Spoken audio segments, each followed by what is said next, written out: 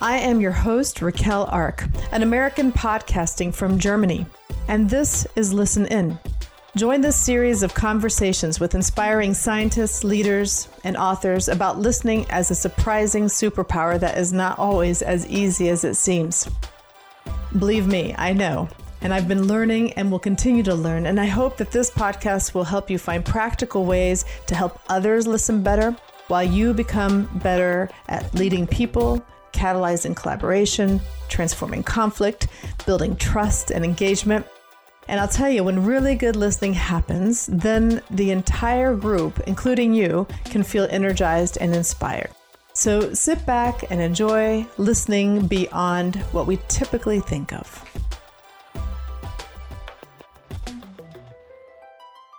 Dr. Gemma Jiang is the founding director of the Organizational Innovation Lab at the University of Pittsburgh. As a complexity leadership scholar and practitioner, Gemma is committed to bridging the knowing-doing gap by building capacity for addressing complex social challenges. And she believes that listening is at the core. She shares how organizations can integrate the power of listening by designing adaptive spaces in ways that may surprise you. Enjoy listening in. I really do believe going forward, like with the advancing of more and more new technologies, the human just becomes more and more important. And together with that comes sense making. And one of the key tools for sense making is listening. It's not only listening to each other, but also listen to the environment and make sense of it and make changes, make adaptive changes, right? Based on what you hear. So that's like the bigger backdrop. Let's say you're going to a place where you're going to give a presentation. Imagine in your dream world, a space where the gifts of what we bring and the gifts are there to be received. People come to bring something and to take, right? These gifts that are being exchanged, where the environment or the context where these gifts wouldn't be dropped on the floor, but that they would actually be able to be opened and cherished and appreciated in that moment. I'm wondering if you have some thoughts on what you would love to see in the environment that would support that, to help that happen. That's a great question. I think first and foremost is what is incentivized, right? A lot of modern organizations, we are rewarded for individual performance. One piece of the environment is that needs to be taken away. Instead, if we could measurements about how individuals work together with fellow team members, like relational measures, also ecosystem awareness, right? The way the team works. I think that's the first. And then also, I wouldn't even use the word evaluation. Even if we use the word evaluation, there needs to be a developmental piece to it, in that everybody has the capacity to continually develop. So that, I think, needs to be another piece. So, because you see a lot of times people are not listening because they want to show themselves, because that's how they are evaluated, or the society has taught them what is important. And then a third thing is a lot of times, when we hear people, what I've come to realize is voice, of all the means of communication, voice is actually very dominating, because only one person can speak at one given time. So you hear a lot, right? So one person speaks, everybody else listens. So what I'm already doing, in the environment that I have influence over, is you create smaller spaces where everybody could speak, right? Like small groups of 3-4 people, and you give them questions where everybody can speak. And that's where you can see energy start to flow instead of one.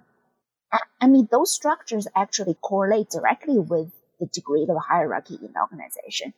Because you go to some presentations, it's just the presenter speaking, right? And that's very dominating and very hierarchical. So the assumption is the speaker knows the answer, and the rest just listen. So the speaker makes sense of the world for the listeners. And that's a very hierarchical and dominating way of interpreting the world. So the environment I would create is always, of course, there needs to be a provocation so that we open up the mind. The speaker would speak that, would do that. And after he or she has done that job, and then it's time to invite the whole group to do sense making in smaller groups. And then you also always bring the whole group back to make sense of the whole, in which I call the part-whole structure, right? Because you do need ecosystem awareness and a sense of the whole. I'm just curious, how would you recommend that someone gets a sense of the ecosystem to be able to see the whole? It's very hard. A lot of times the ecosystem is not visible and it's like beyond our perception of the mind, right? But the ecosystem, there are different levels of ecosystem. So that's actually why I am going in the fall, I'm going to offer not a course, but a learning group called Leading Change, Bridging Individuals, Communities, and Systems. So the ecosystem can be at the communities level. I mean, the ecosystem is, when we think about ecosystem, it's more automatic. The default is the systems level. But we never really get a picture of the system, right? So we get a picture of the system through its fractal, which is a community or a team.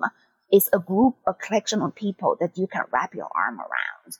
So that is what I would recommend, is you make sense, you develop your relationship with however like small or big a community you are part of.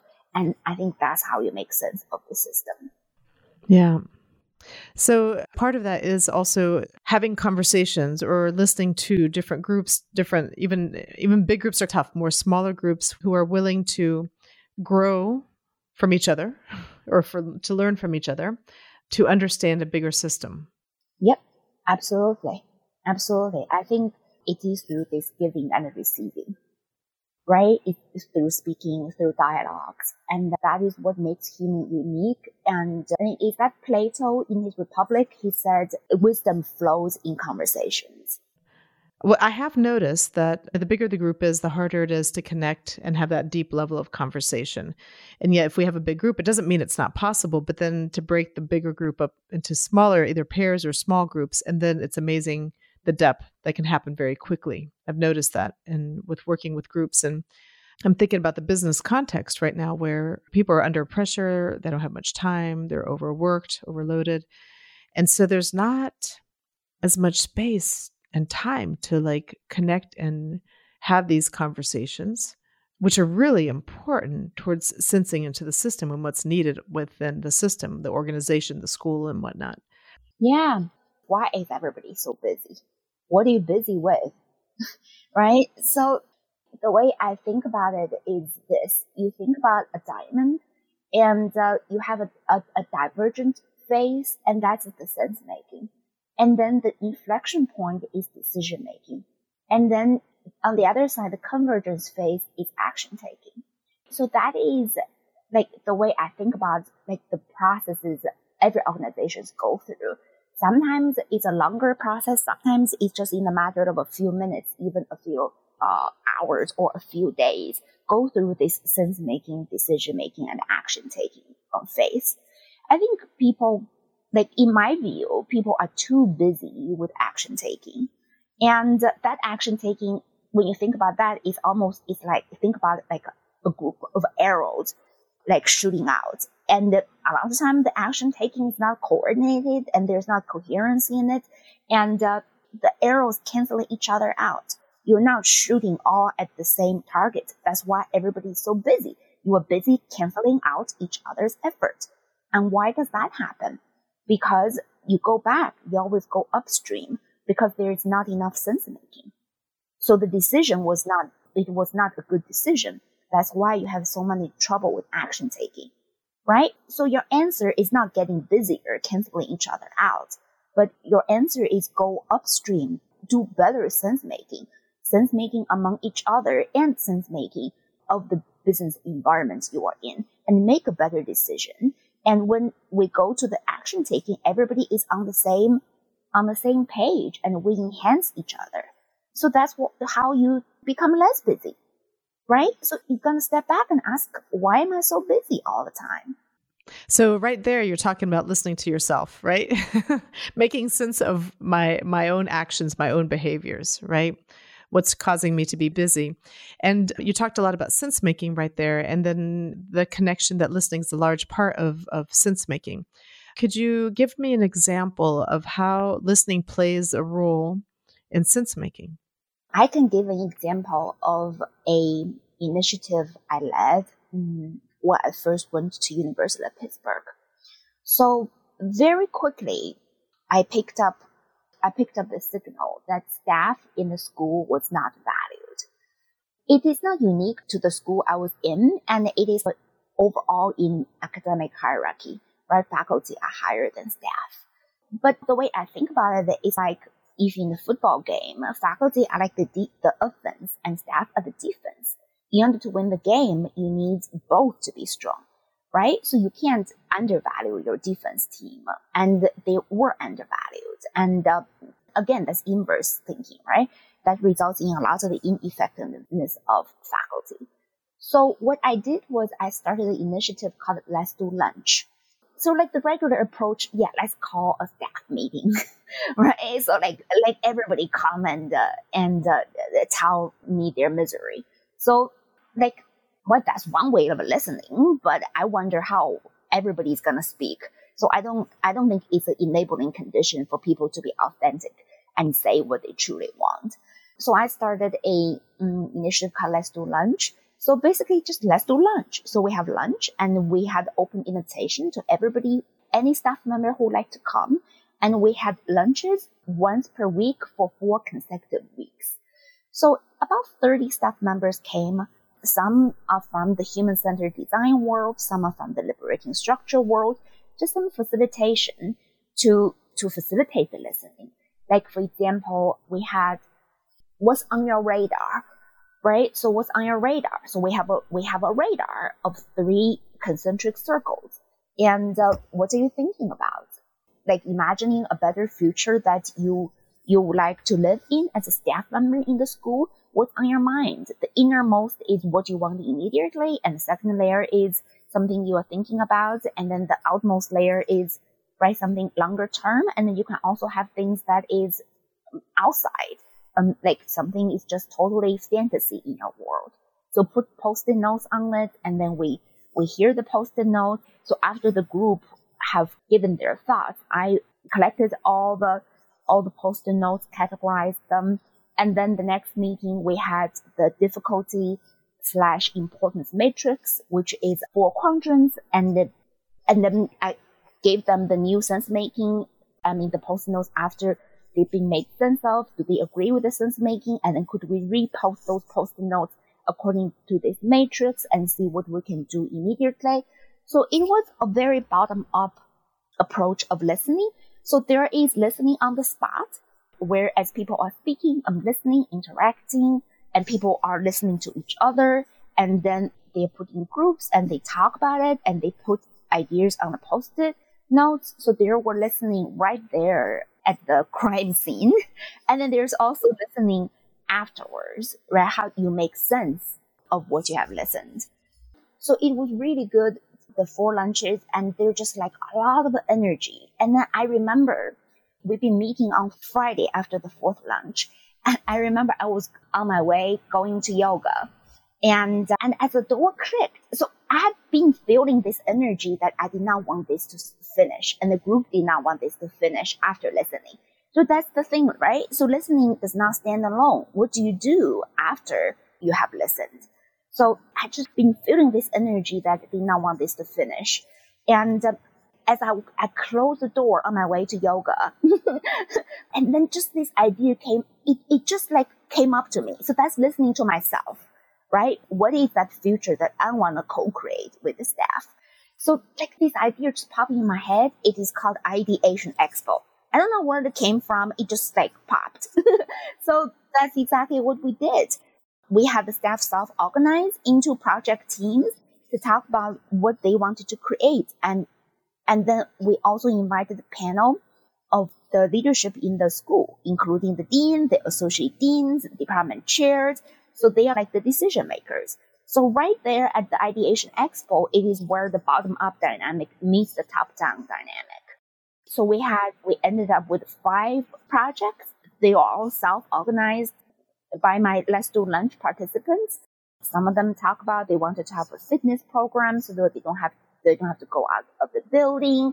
Some of them talk about they want a new staff orientation program because new staff, after they join, they are just left on their own, sink or swim, right? So it doesn't have to be that way. Could we have a staff orientation?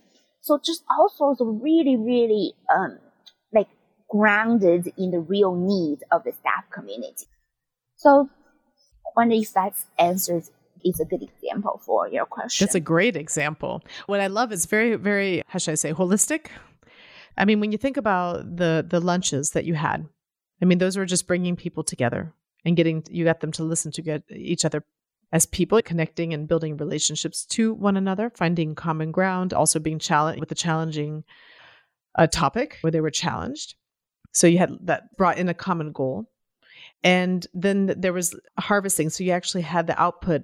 There was time to think through things, and yet what they thought through and the ideas they came to were harvested on a piece of paper and put somewhere. So they were written down and captured. And from there, it's not like, oh, this was just a nice moment, but you actually took that and did sense making from that to see what actions could be taken and what wants to happen.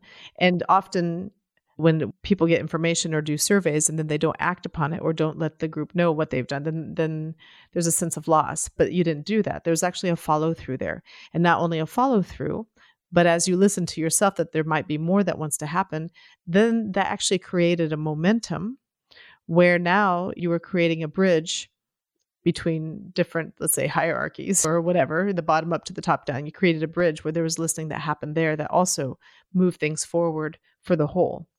So it's really interesting. That's a lovely example of sense making and listening and all the different levels of listening.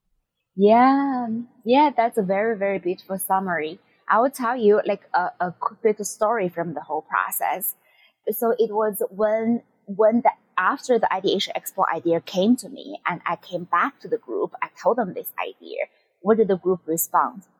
We don't want to do that. It's too scary. We're going to lose face. We've never done anything like that before. We don't have enough time, right? So I just remember it became a me against everybody else. The fear jumped in. Right. The fear jumped in. It's like, what, me, a feeble little staff member can speak in front of the mighty dean? It was like that. I was remember. I was like, wow. I was like, it was very intense. So like in the end, I told myself, look, it's about what the group wants. If they don't want it, it's okay. I was psychologically prepping myself for just letting that go. And then all of a sudden there's this like middle-aged man. I can't even remember his name. And he just said like very gently, we have been thinking about these ideas for so long. It's time that we let them see some sunshine. And he just said that in the most like gentle, non-forceful way. And that just immediately changed the entire atmosphere in the room. And I physically felt like the room got like lighter. I physically felt like the room got lighter and it got cooler because there was a lot of heat. Like just that one sentence and from his heart, right? And everybody heard that. It's because he spoke everybody's, because you see that the first part is the fear part. We've been thinking about this idea for so long, but we have been kept in fear, right? So because the biggest argument against it is we don't have enough time. So right, that's a lot of time when good initiatives don't start. It's like later is never. Tomorrow never comes. And then by the end, within 5 minutes, everybody unanimously said, let's do it. So within a moment, people just can choose otherwise. Right. You know? Right? Yeah, that's great. So it's lovely to see this interplay of this yearning for connection, which is what happened at first, but then turning this into action, also into where people have to be seen. So people want to be seen, but then they're afraid to be seen. Right? So like, what do you listen to? Do you listen to their fear or do you listen to their highest future potential? Right? And in that moment, it was probably both. Right. And then do you listen to yourself or do you listen to the group? Right? When they are in conflict with each other. Yeah. So with this in mind, I'm just curious, do you remember the moment where you really recognized the power of listening, whether it worked or it did not work? I will say I'm from China, and in Asian culture, compared to Western culture, I think listening is given much more emphasis. I'm always taught growing up, listen, be polite, and be respectful when you listen. Don't interrupt people. So I did not recognize that until I come to the United States, like the emphasis of listening was given in Asian cultures. Because in the United States, I experienced a lot more interruption, a lot more talking on top of each other compared to my experience in China. So that was like the background that is given, give the context. And I think what really brought listening to my attention was Otto Scharmer from MIT and my engagement with the Theory U and the u.lab community that he has been leading. He has one of the most widely viewed video on 4 levels of listening, right? So the first level being downloading, the second is listening with your mind for disconfirming information, and the second is empathetic listening, the relational piece, and the 4th level is generative listening to your highest future potential. So that was around 2018, 2019-ish. So that was when it was really brought to my attention. And then also I've been hosting u.lab hubs and coaching circles. So those were all the conditions that I have influence over to create where listening is given a lot of emphasis. And it really does work. It builds connection like magic. Yeah.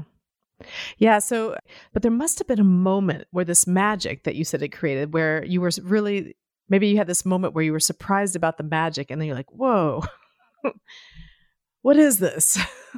Yeah, that moment for me is probably when I was the case giver in a coaching circle.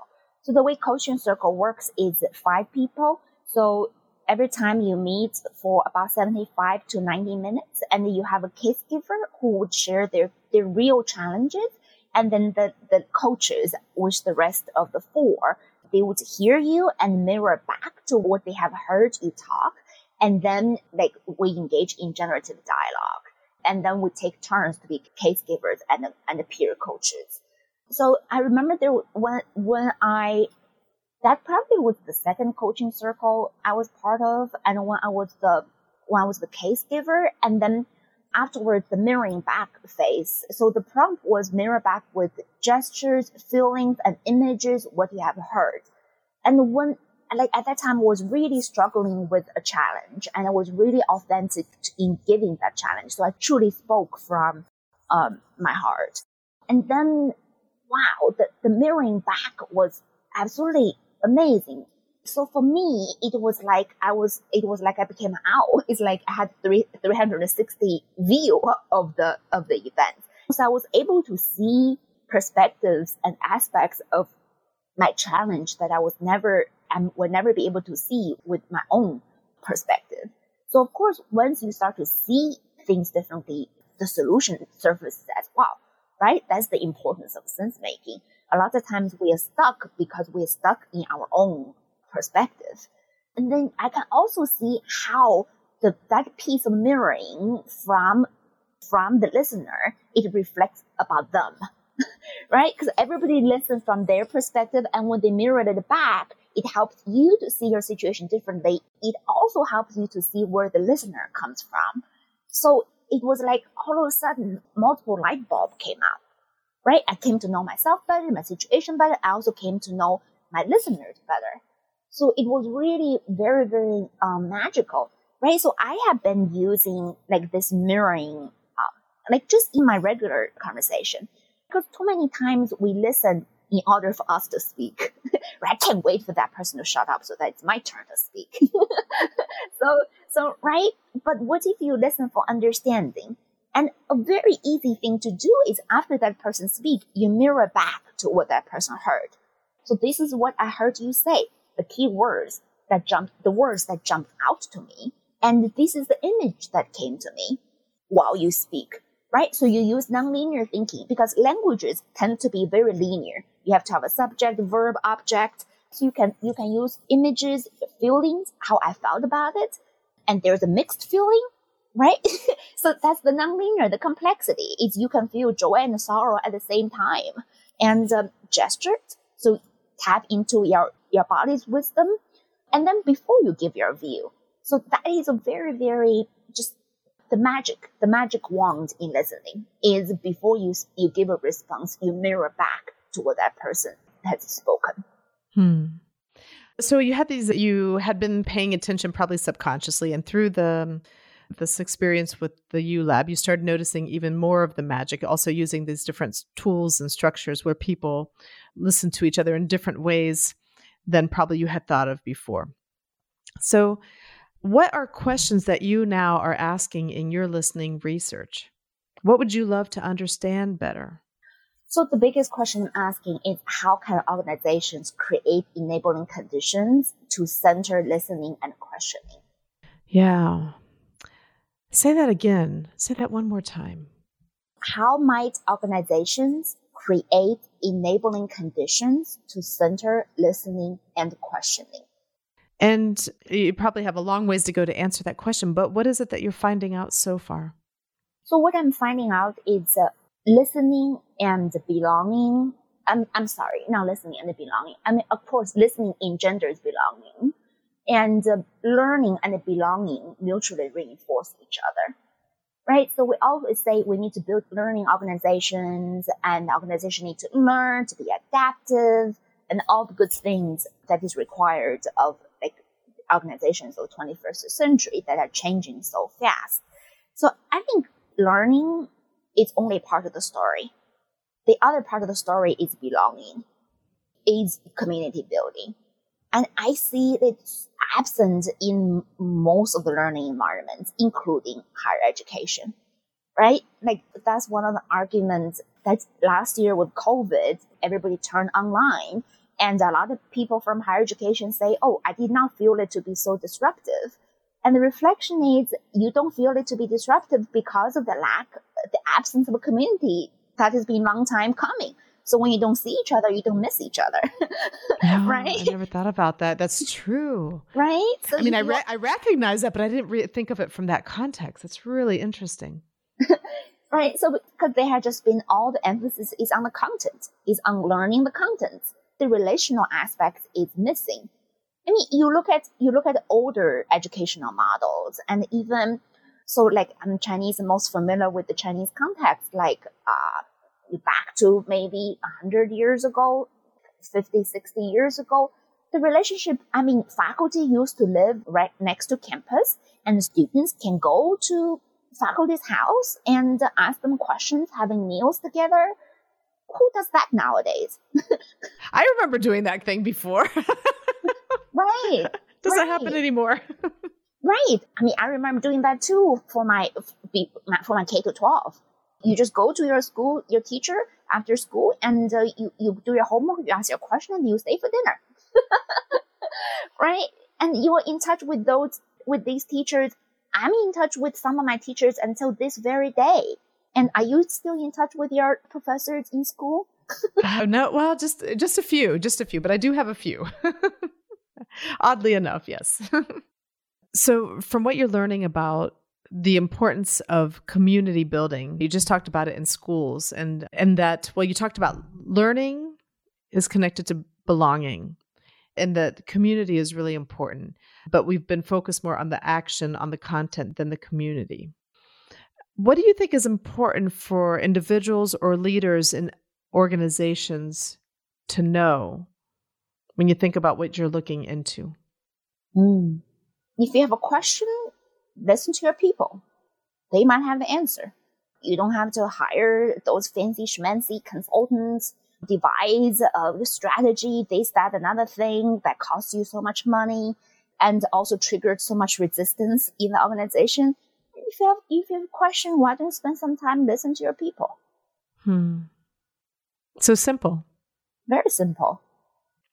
And when you say just listen to your people, can you give me a few examples and how you would suggest how to do that? That's a good question. It feels so rare to me that that leaders actually do that. Yeah, because usually there's an Ask Me Anything sessions where people can ask questions and but the leader's still sharing. It's not as much the other way around, right? A lot in those occasions where it's the official listening time, all I see is gifts dropped on the floor. Right? And even if they are listening, a lot of times they are not acted on. And then it's a waste of my time. Why would I give you my opinion if you're not going to listen, if you are not going to act on it? It is like a pacifying behavior. It's not authentic. What was that person? I couldn't remember. It's a story that I read. Like somebody, after they became some type of positional leader in an important position, like they spent their first 100 days listening. So it doesn't matter who that person is or what position it is, but before they did anything, they spent 100 days going around and talking with different people. And that's what Otto Scharmer's advocacy is. You're going to go to the edge of the system and listen to the edge of the system, right? So you're going to do people who are traditionally marginalized and their voice is undervalued. Maybe in the organization, that's the janitors. Maybe that's the students. In a higher education context. So you're going to listen to them. And more important is you're going to act on what you have heard, right? The listening needs to have an effect. It needs to effect a change. I think sometimes leaders I've talked with a few people about this. On one hand, there's leaders that are afraid to listen because what if they can't act on that or do something about that? Or at least that's the fear bit, like the fear that jumped up when you said, hey, let's go talk about these projects to the decision makers. There's this fear that what if it doesn't work or we can't do something about it, even though more than often there is something you can do. And it can even be saying, hey, that's a great thing, but that's not possible. That can also be an action and that people understand why. I completely empathize with that feeling. What if there's something like, what if I don't do something? And what I've observed is a lot of times we have this illusion that if you are a leader, you have a lot of space, right? So like you can do this, that, another thing. You are in power. You can do whatever you want. But I think in reality, especially in more hierarchical organizations, is a totally opposite. The higher you are in the hierarchy, the less room you have to be creative. The more the system demands of you to carry on the agenda of the system. So that's where it goes back to the conditions. Like what conditions are our leaders put in to be creative and to truly lead? So I think that is a very, very real thing. A lot of times, like I find talking with leaders in my own context, they will say, Gemma, in your position, you have so much more room to be creative than in my position. I'm like, are you serious? I look up to you. So, right, that invites us to rethink the entire way we structure our organizations. Now, this is something this is a question that I have also, and I know there's some pioneering work to be done here, so I hope that you're part of that. But what you're saying is really, really important, because even if you have leaders who really do want to listen, and they make efforts to do that, and they do it in their own way within their team and within the area of influence that they have, there are certain restrictions that they have because of their position, like you just described. And so to think from a more systemic perspective to how can we design or develop or whatever the structures or the context, the environment that we're in, so that we are able to become a listening organization, which in turn will help an organization become a learning organization, right? Because without the listening, it's not even possible to be a learning organization when it comes down to it. Right? Or an innovative solution or a creative solution. It's not possible because you're restricted. And not to say that we don't need structures. We do need the structures, and that you can be very creative within a structure. It can actually help creativity.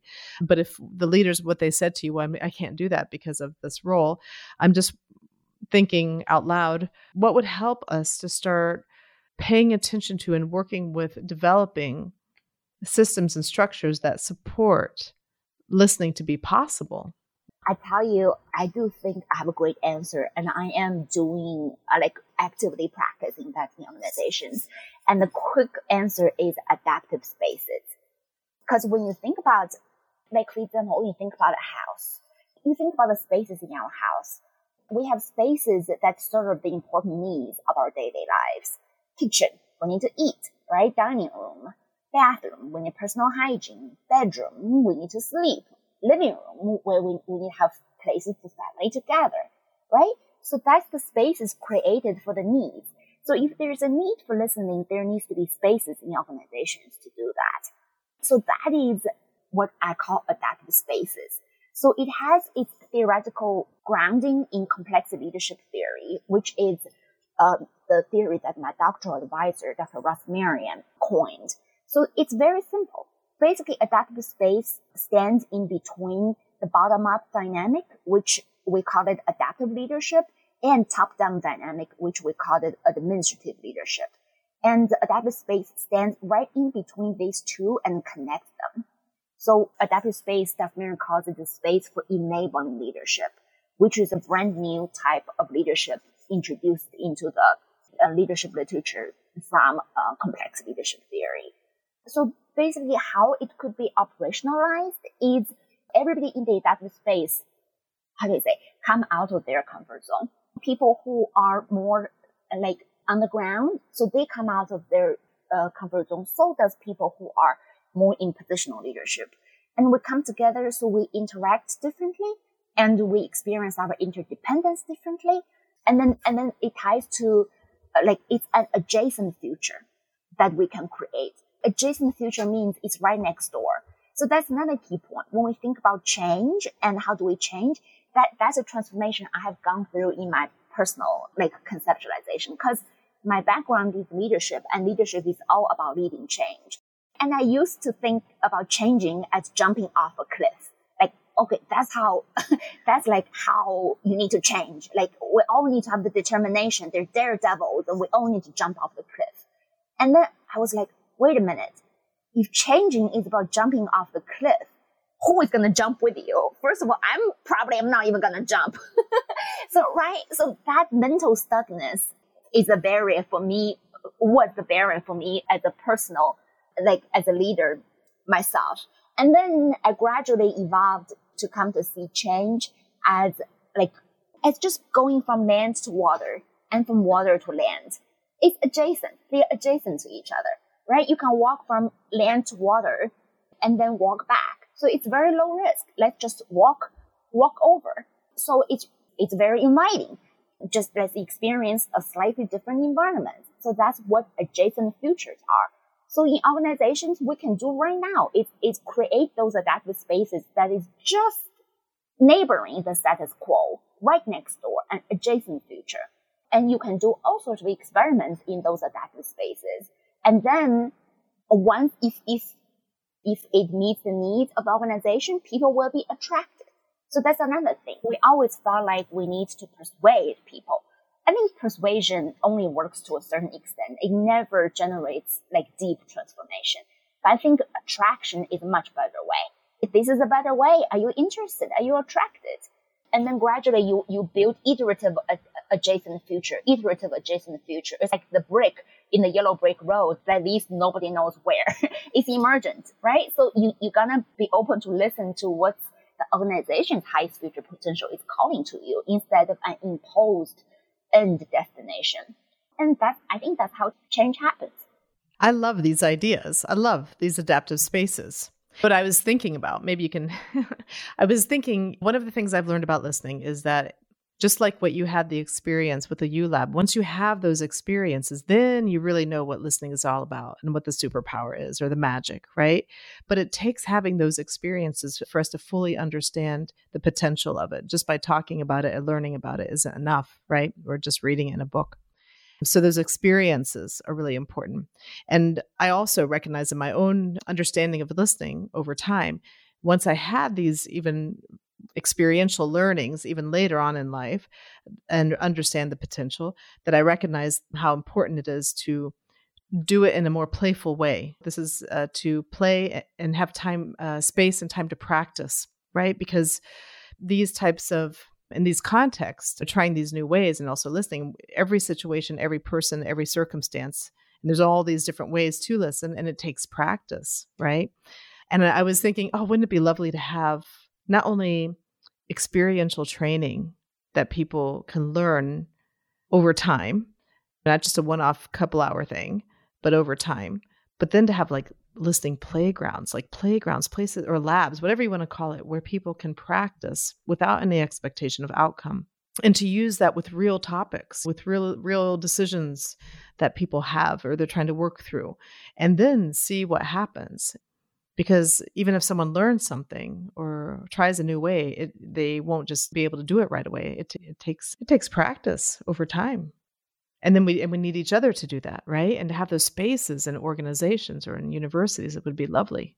Absolutely. That's where what you just described is adaptive spaces, right? We do that with the real people that we work with real challenges we face on a day-to-day basis. And what you just said about not expecting an outcome is super important, because the more complex the situation, like the less obvious is the answer. And as a matter of fact, the answer keeps evolving, just as the question we're asking keeps evolving, right? So there's not like a definitive answer. So that's another assumption that we need to get rid of. So it's very, adaptive spaces are very easy to set up if you have the attention. It doesn't have to be a physical space. Of course, if you have the resources to have physical spaces, it's always better. But it can just be a social space that you struck up. It can happen over Zoom, where what you are experimenting with, what you are playing with, is different ways of interacting with each other, right? So it's like really simple. And another point you made about the experience is so important. Recently, I've got really interested from neuroscience on mind-body connection. So what I come to realize is, like, again, since the Industrial Revolution, I think we have got way over into our head, humanity, and we have way ignored the power of our body. So what the experience is you are actually creating experience, you are actually building a bridge between your mind and your body. Experience is for the body, concept is for the mind, right? So only when you have experience with your entire body can you say that I have truly learned it. Then that's the data spaces is creating those, and a concept and experience doesn't have to be separated, and concept does not have to come before experience, right? So that's another thing I learned from Otto Scharmer is he said, to learn theory U, you don't have to front load all the theory. People will be scared away. Why don't you create a theory U related experience for people?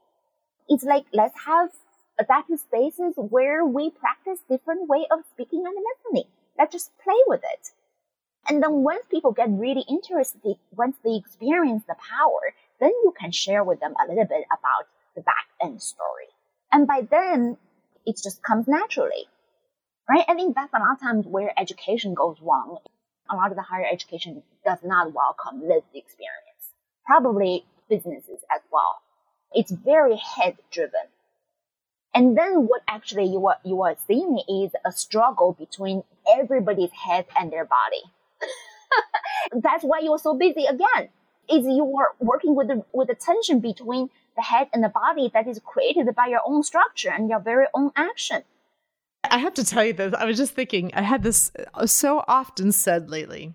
I mean, it's always been said, but I just noticed it came up often lately, is in different situations, in different contexts, also within the organizational context with people at work or even at the university. So it was with younger people, older people, mixed, it was all different context.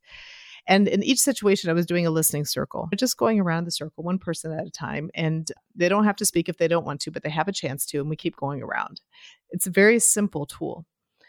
And you don't know how often in each of these situations, someone always says, "Oh, this is so relaxing. I wish we'd have more meetings like this."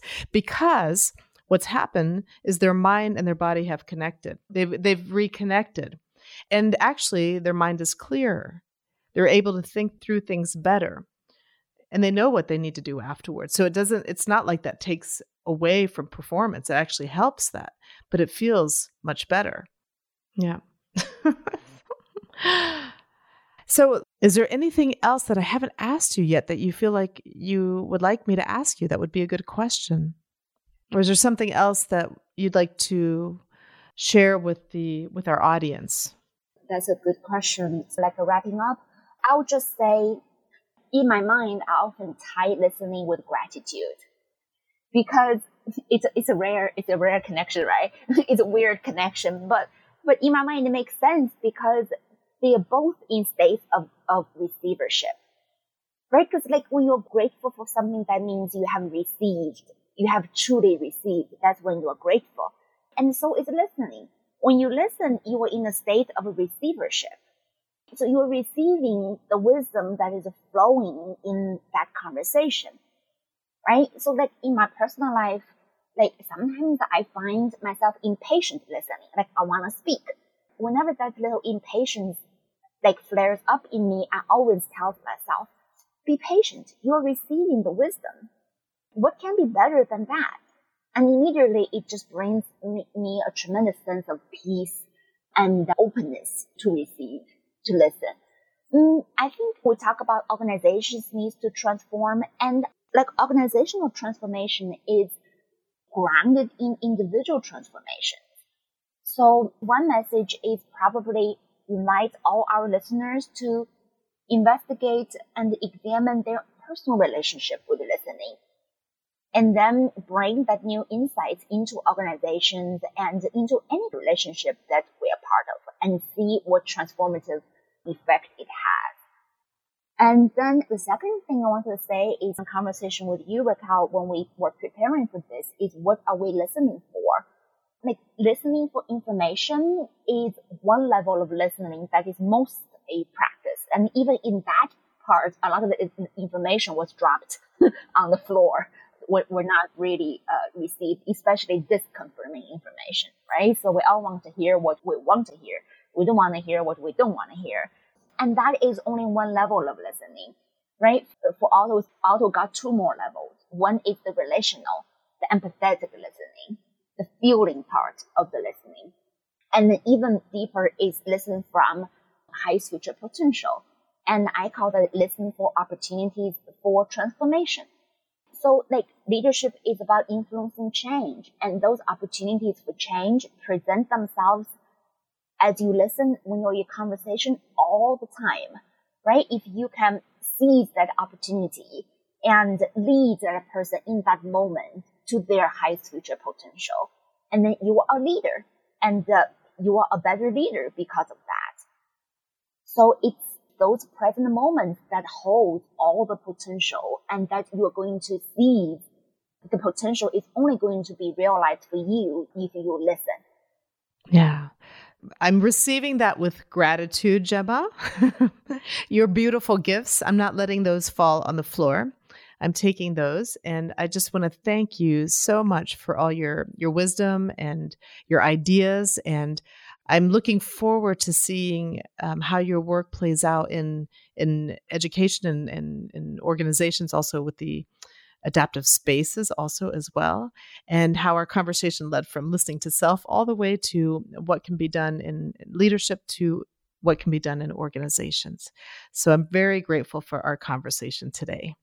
Thank you so much, Raquel, for the opportunity. I'm just curious, when people want to get in touch with you, how would you like them to do that? Probably LinkedIn is the best way, as I'm quite active in LinkedIn. I share all the latest of my work. So basically, you can search the LinkedIn with my name, Gemma Jiang, and you will be able to find me. And we'll also put that in the link in the notes, the podcast notes, for anybody who's listening. And thank you again for this wonderful conversation. I am your host, Raquel Ark from Listening Alchemy, and I hope you are inspired by this episode of Listen In, and find one person today to practice your listening superpower.